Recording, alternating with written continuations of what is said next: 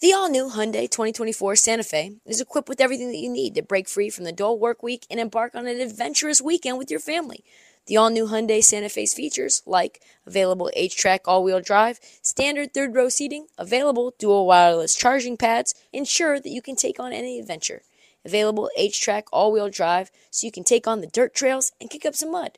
Standard third-row seating so your whole family can experience the thrill together.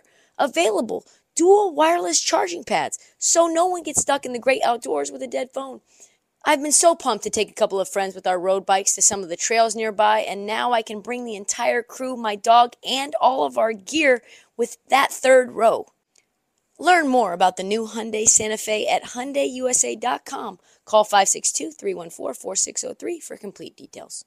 I'm not even joking around. This is like real life. This is factual. This happened just like 3 days ago. Oh, this entire scene was not made up. Kyrie literally negotiating how many post-up moves he's going to get. And Kevin Durant trying to talk him down off that ledge from 10 to like 2.5, but the half is really just me throwing you the ball and you throwing me the ball right back. I mean, what's next? Is it just like Kyrie and Shavasana addressing the James Harden rumors? Like, while sitting as the sound bath is emanating in the background on some Moroccan pillows or Turkish pillows. I couldn't really figure out what kind of pillows they were, but there was a lot of them.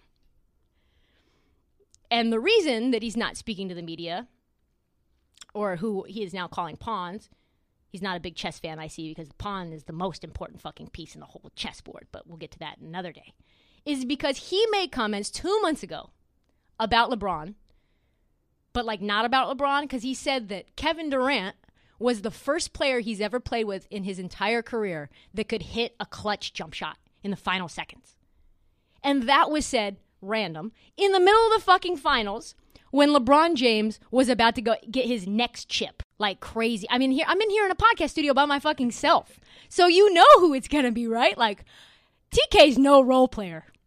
I'm not hitting corner threes. I don't care how many fucking rings I get. I want to be transcendent pop culturally for the rest of my life.